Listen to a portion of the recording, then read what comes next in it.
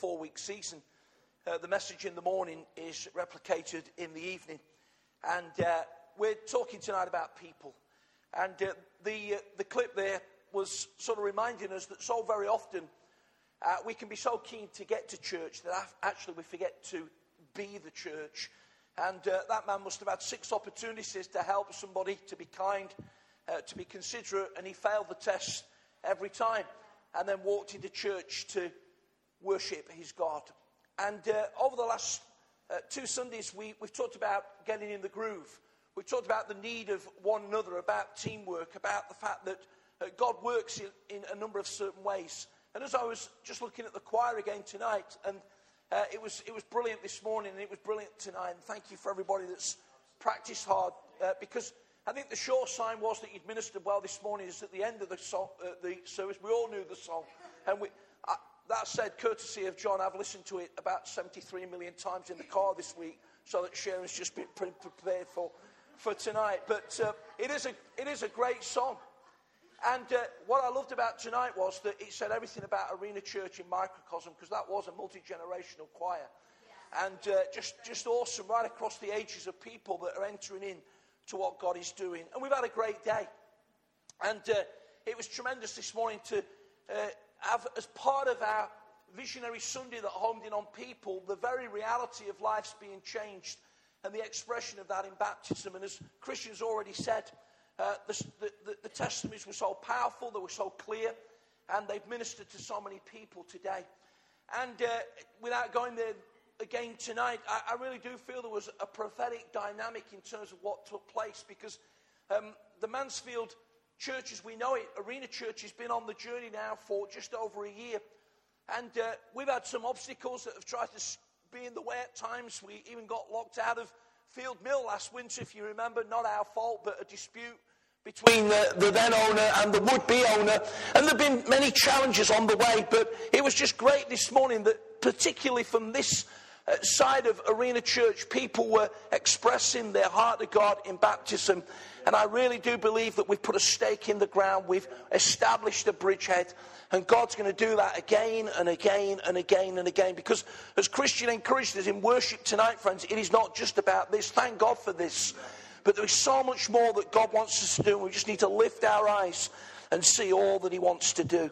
And so, Luke chapter 4 and verse 43, and I'll read verse 42 as well. And he says, at daybreak, Jesus went to a solitary place. The people were looking for him, and when they came to where he was, they tried to keep him from leaving them. But he said, I must preach the good news of the kingdom to the other towns also, because this or that is why I was sent. The context, friends, is that Jesus had been ministering. He'd been expressing his anointed call right there in Luke 4. And he'd been ministering and speaking with the people, and the people wanted to contain him. They wanted just to keep it, as it were, nice and just Jesus with them. But Jesus said, I can't allow that to happen, because I've got to reach out to other people and declare the good news message of Jesus. And as we've talked about getting in the groove, as Christian brought us that powerful searching word last week about the very foundation of Christian discipleship being death. As we die, we live. As we give it away, as we find it. So tonight, we can sum up what we're trying to say in the title of Vision 3. It's all about people, and therefore to go and grow. Now you might say, actually, that seems pretty obvious that it's all about people. But here's the challenge to Arena Mansfield. Because for some churches, it is about people, but they've lost the dynamic of going and growing. In other words, they have become contained. They have sort of said, let's just keep it as it is. They have settled for the status quo. Because when it's all about people, for other people to engage with that, it brings inconvenience, it brings challenge, and it brings all the issues of the journey of growing church that come right to our lives. But the prophetic mandate upon this church is that we would continue to grow. That we'd continue to reach out to other people, that we'd continue to believe that God will bring others to where we want to live and where we want to do life. It wasn't so long ago that I was in a Sunday night congregation ministering somewhere else. I took somebody from this church with me He was just about to sit down in the chair. You think I'm making it up? I wish I was. He's just about to sit down in the chair when somebody says, "Oi, that's where I sit." And it was like that, you know. "Oh, I'm sorry."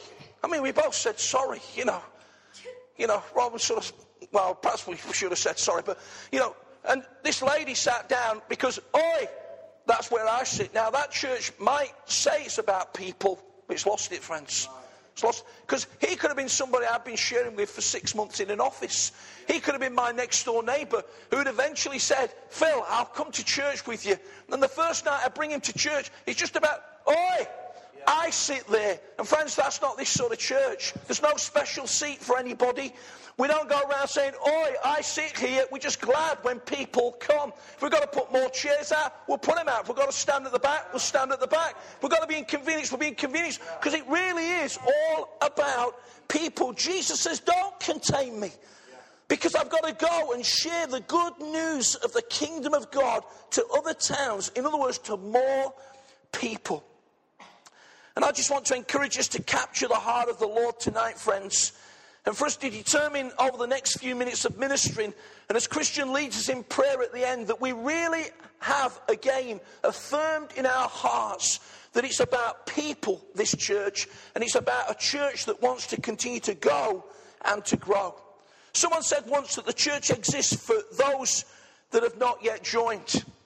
And there's a sort of pastor-teacher side of me that says, it's partly true, you know, because we've got to equip the saints. We've got to feed the flock of God. We've got to look after those that are already here. And we want to do all of those things. And I tell you, we're passionate about that. But I want to camp at that phrase as well.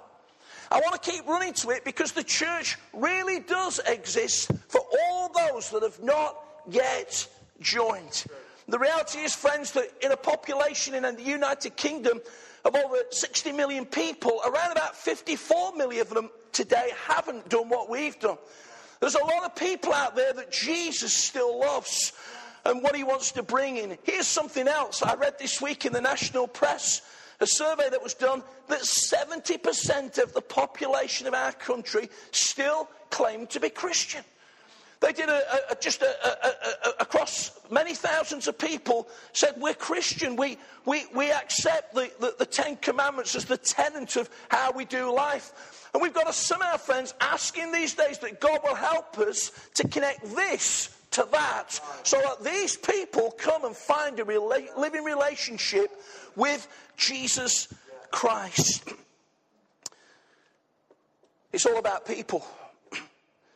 It's not about buildings. It really isn't. It's not about architecture.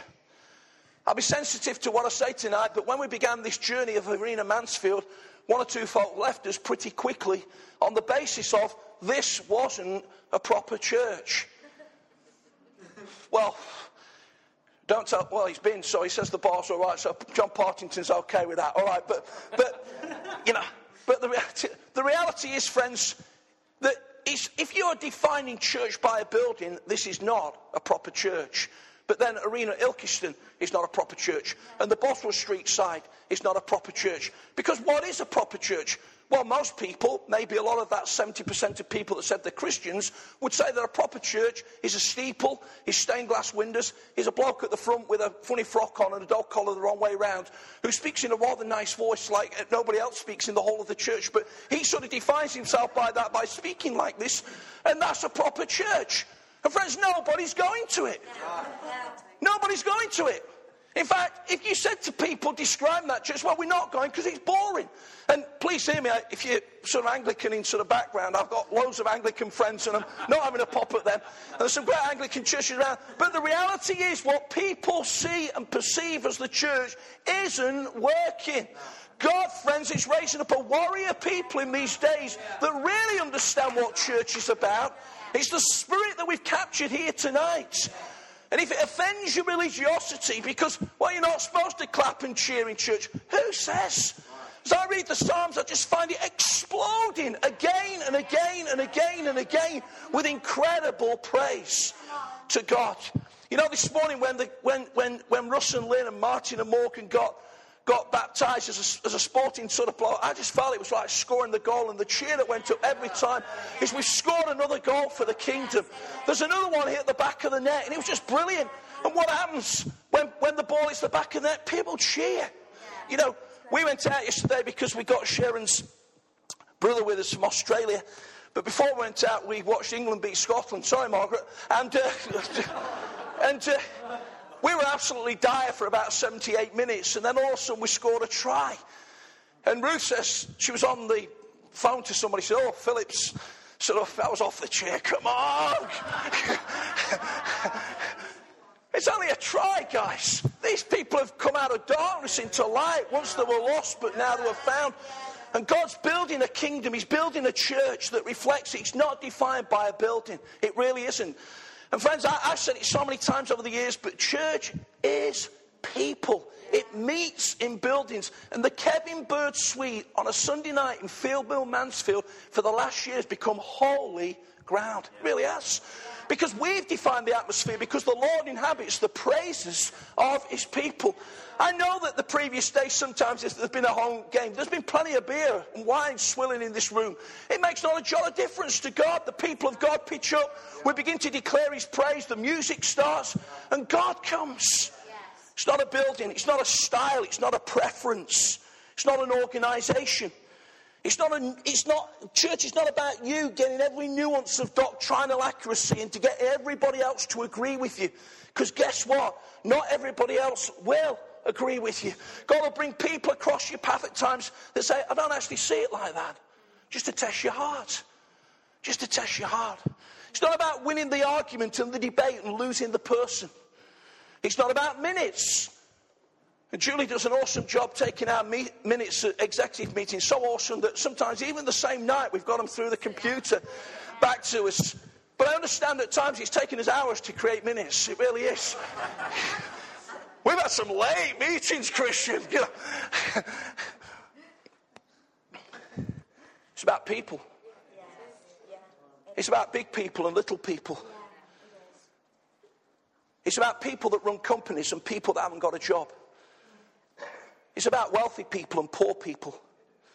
It's about people whose first language is not English. And it really is a surprise, a revelation to some people to understand that God's not fazed by Swahili, Spanish, Italian, Japanese, Chinese. He loves all of it. He's not a white Christian. He's spirit. He's God. It's not about it's about different coloured skins. It's about young and old. It's about married and single.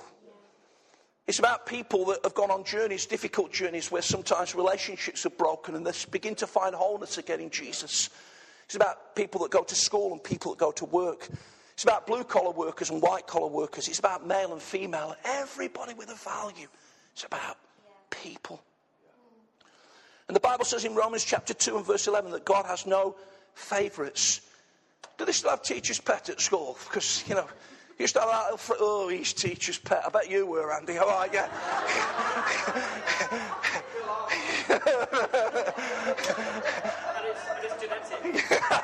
I see, so Morganish.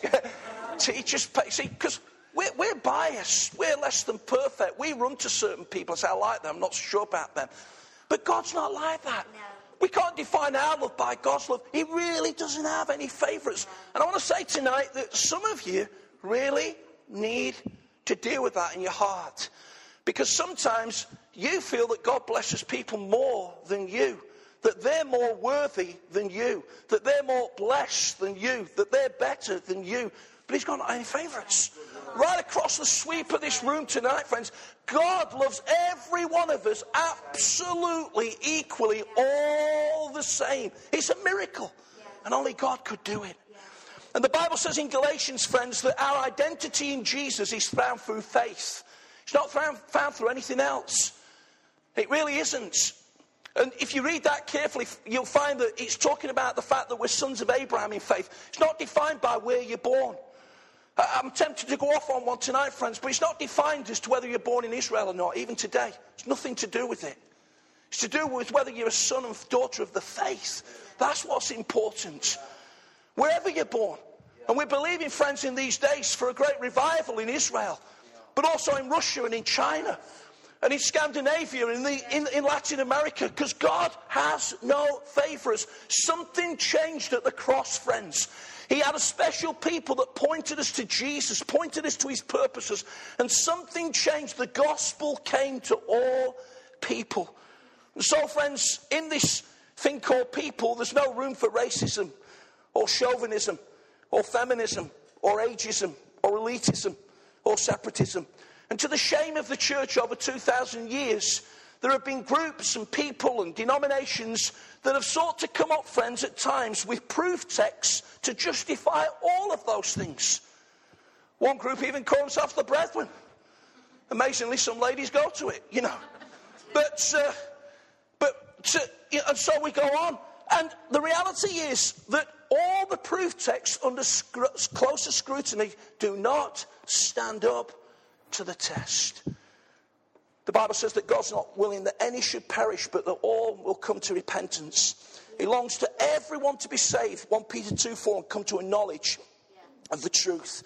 And then there are many pictures in the Bible that describe this thing called people and the church. It's described as a body. And the hand can't say to the foot, I don't need you. There's an interconnectedness. It's described as a building. It's described as a bride preparing itself for the wonderful day when they will be united with the groom, Jesus. It's described as an army. A group of believers that will take on the powers of darkness, that will pray, that will believe, that will press through. It's described as living stones bound together by the mortar of the Spirit. Everyone finding their fit and place to build a mighty edifice to the glory of God. Not a literal edifice, but something that only God could divine by a people. It points to a togetherness, and it's awesome when it works. And I'm proud, friends, to belong to a church whose heart is after that. I'm proud to belong to a place where every one of us is finding a value. Somebody came up to me this morning and says, we've just gone another level, haven't we? It's just incredible to work as a team. And I want to say that, you know, those 930s Christian are really working. And you know, just for us to come together and set the day and pray. I was praying with Keith Crabtree last week. I'm praying with Hank this week. I'm praying with somebody else the week before. Just coming together, different people finding their place in the body of Christ. I read this week. And it was written particularly over Western Christians. It says many of them are impacted by a virulent virus. It's called radical individualism.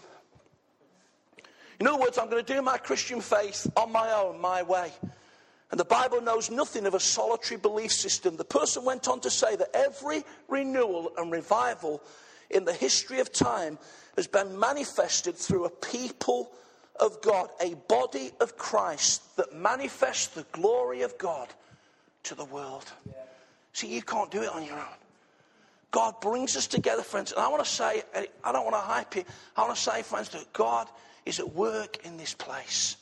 God's going to do something amazing for the glory of God. And he's going to do it through a group of people. And so tonight, as I bring the second half of the message to a conclusion, why such a priority on people? Well, three very, very simple truths. No, number one, because God sees people that are lost. Luke chapter 19 and verse 10, Jesus came to seek and to save those that are religious. No, he didn't come for them. Jesus came to seek and to save those that are spiritually inclined. No, he didn't come for them. Jesus came to seek and to save those that are lost. And very often the Bible describes us as sheep. It doesn't do it disrespectfully, but it often defines us. If you watched a flock of sheep at times, then you'll know that very often the characteristics you see in that flock are similar to how we live our lives.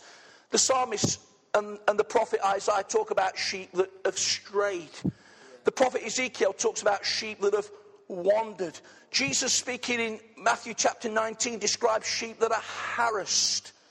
And he goes on to say that they are sheep without a shepherd. Jeremiah the prophet talks about sheep that are lost. A few years ago now, I went to southeast Italy to a city called Taranto on a missions trip. And it was a busy time, but this particular morning we didn't have a meeting. And so I decided to go out for a run. and got hopelessly, totally, completely lost. Now, my scanner's normally pretty good. And I'm still driving through. I've drove through that spaghetti junction a lot of times now. I've still not done it with a sat-nav. And but this day, the scanner wasn't working. I had no money on me. I had no mobile phone. In fact, I didn't even know the address of where we were staying, which was perhaps not particularly sort of bright. And for 4 hours I wandered. And the more I wandered, the worse it got. It was scary. It was debilitating. It was lonely. It was frightening. Particularly when my hands and arms began to swell because I'd completely sort of run out of juice. I eventually stumbled into the Italian police station, and they thought I'd arrived from Albania and was looking for asylum or something.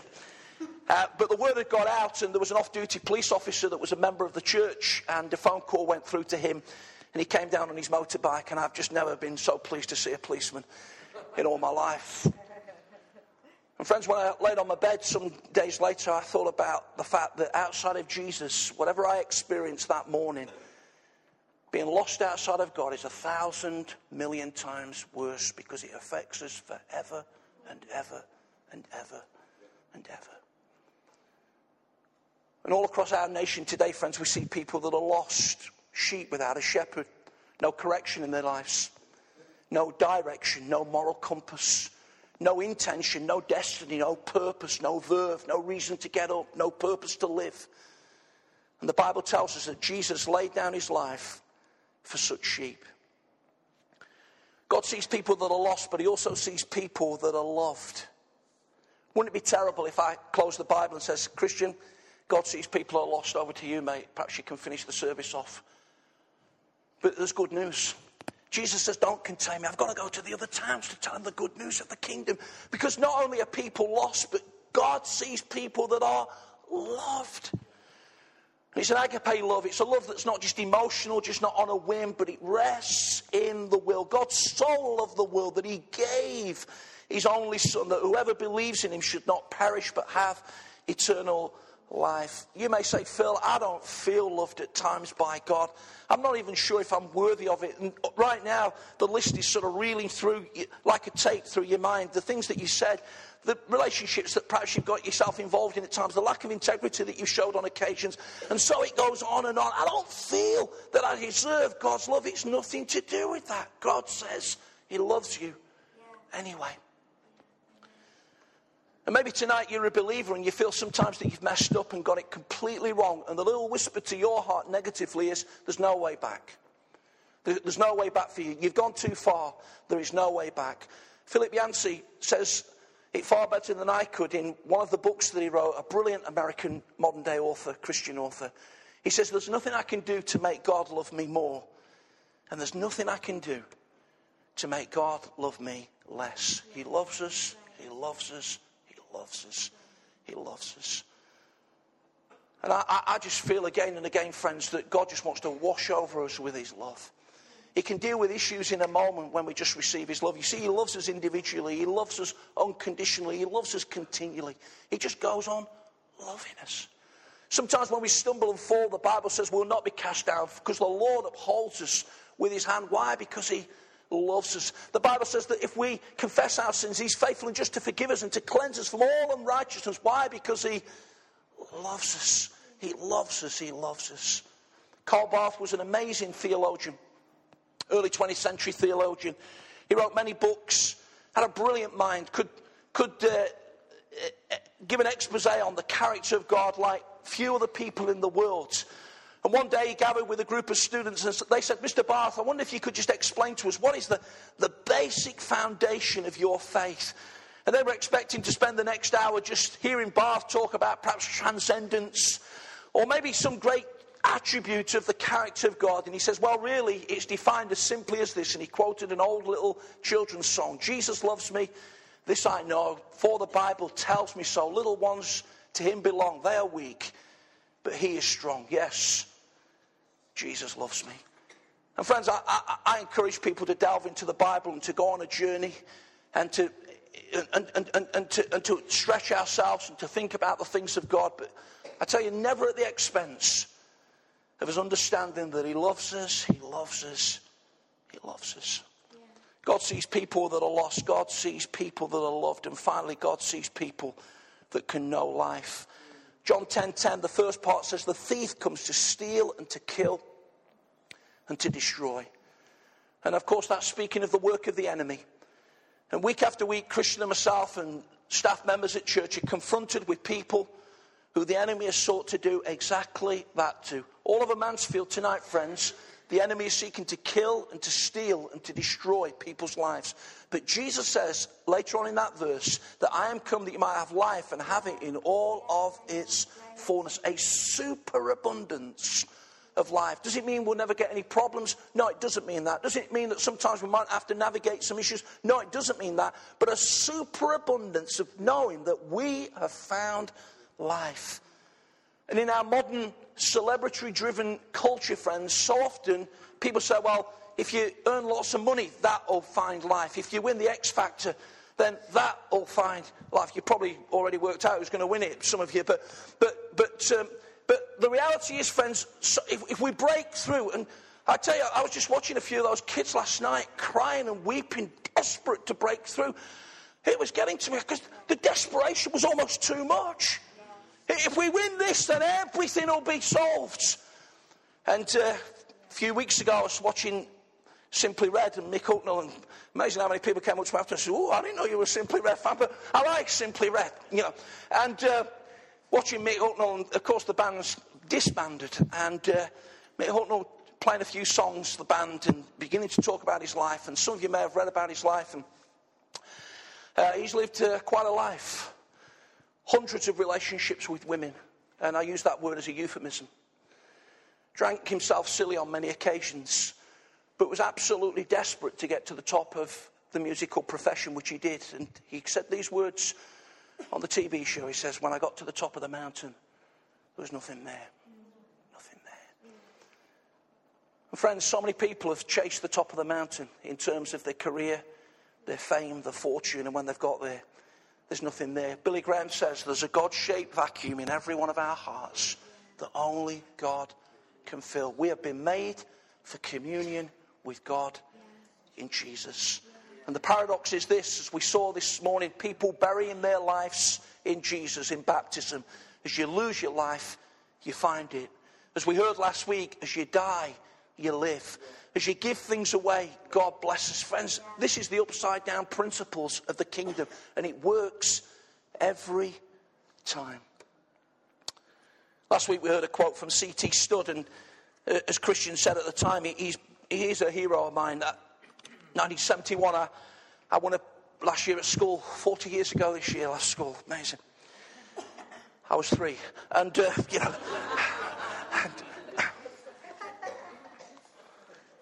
And the opportunities for university and A-levels and all that just wasn't the same then, 16 off to work. But I won a prize at the speech day in the last year for coming top in religious education. And I won Norman Grubb's classic autobiography on C.T. Studd, read it many times since. Just an amazing man of the late 19th century, a sporting hero, a man of aristocratic background who gave all that away for the cause of people. It's all about people. Went to China and India. And you heard the quote last week, if Jesus Christ be God and gave his life for me, then no sacrifice can be too great for me to make for him. Still the motto of the Bible college that was founded by Studd all those years ago. But let me give you another one, which is a favourite of mine, because it reflects his heart. He says, some Christians wish to live within the sound of church or chapel bell, but I want to run a rescue shop within a yard of hell. He got it. It was all about people. And friends, when people come to this church, as we go and grow, sometimes we'll be inconvenienced because sometimes somebody will sit in your seat. And you'll be tempted to say, oi, I'll sit there. I just encourage you not to do it. I encourage you to say, you're welcome. You can sit in any chair you like at any time because it's all about people. And I'm glad to belong to a church that's not lost that. I'm glad to belong to a church that's not gone in on itself. I'm glad to belong to a church that carries the Spirit of Jesus, that won't be confined, but determines to press out, to speak the good news of Jesus to other towns and to other places, because this is why we have been sent. When service closes tonight, on your way out, there'll be a little card for you to receive. There's just names for 3 people to write there, and it's just an encouragement from Arena Church for you to pray for those people. And at the bottom it's got text, call, email, coffee, lunch. Just a reminder to perhaps do one of those things sometime soon with somebody that you've got a heart for. You're not going to hit them over the head with a Bible from 50 feet to prove that you're a Christian. You've not even got to get involved in spiritual language necessarily on that occasion. But just connecting with people in your world who God sees as lost, who he loves with a passion, that they may find life. We need to get in the groove. We need to give our lives away for the sake of God. And tonight, friends, on the 3rd night of our Vision series, which Christian draws to a conclusion next week, I want to remind us again, really remind us, because I'm convinced that most churches don't live here, sadly, that it's all about people. People who God sees are lost, but people who God says are loved, and people who God says can know a super abundance of life. I wonder if you'll commit to going on that journey with God again, so that we might go and grow by continually confessing that Arena Church, Mansfield, and in all the other places that God will lead us in the days ahead, really is a priority that is called people. Thank you.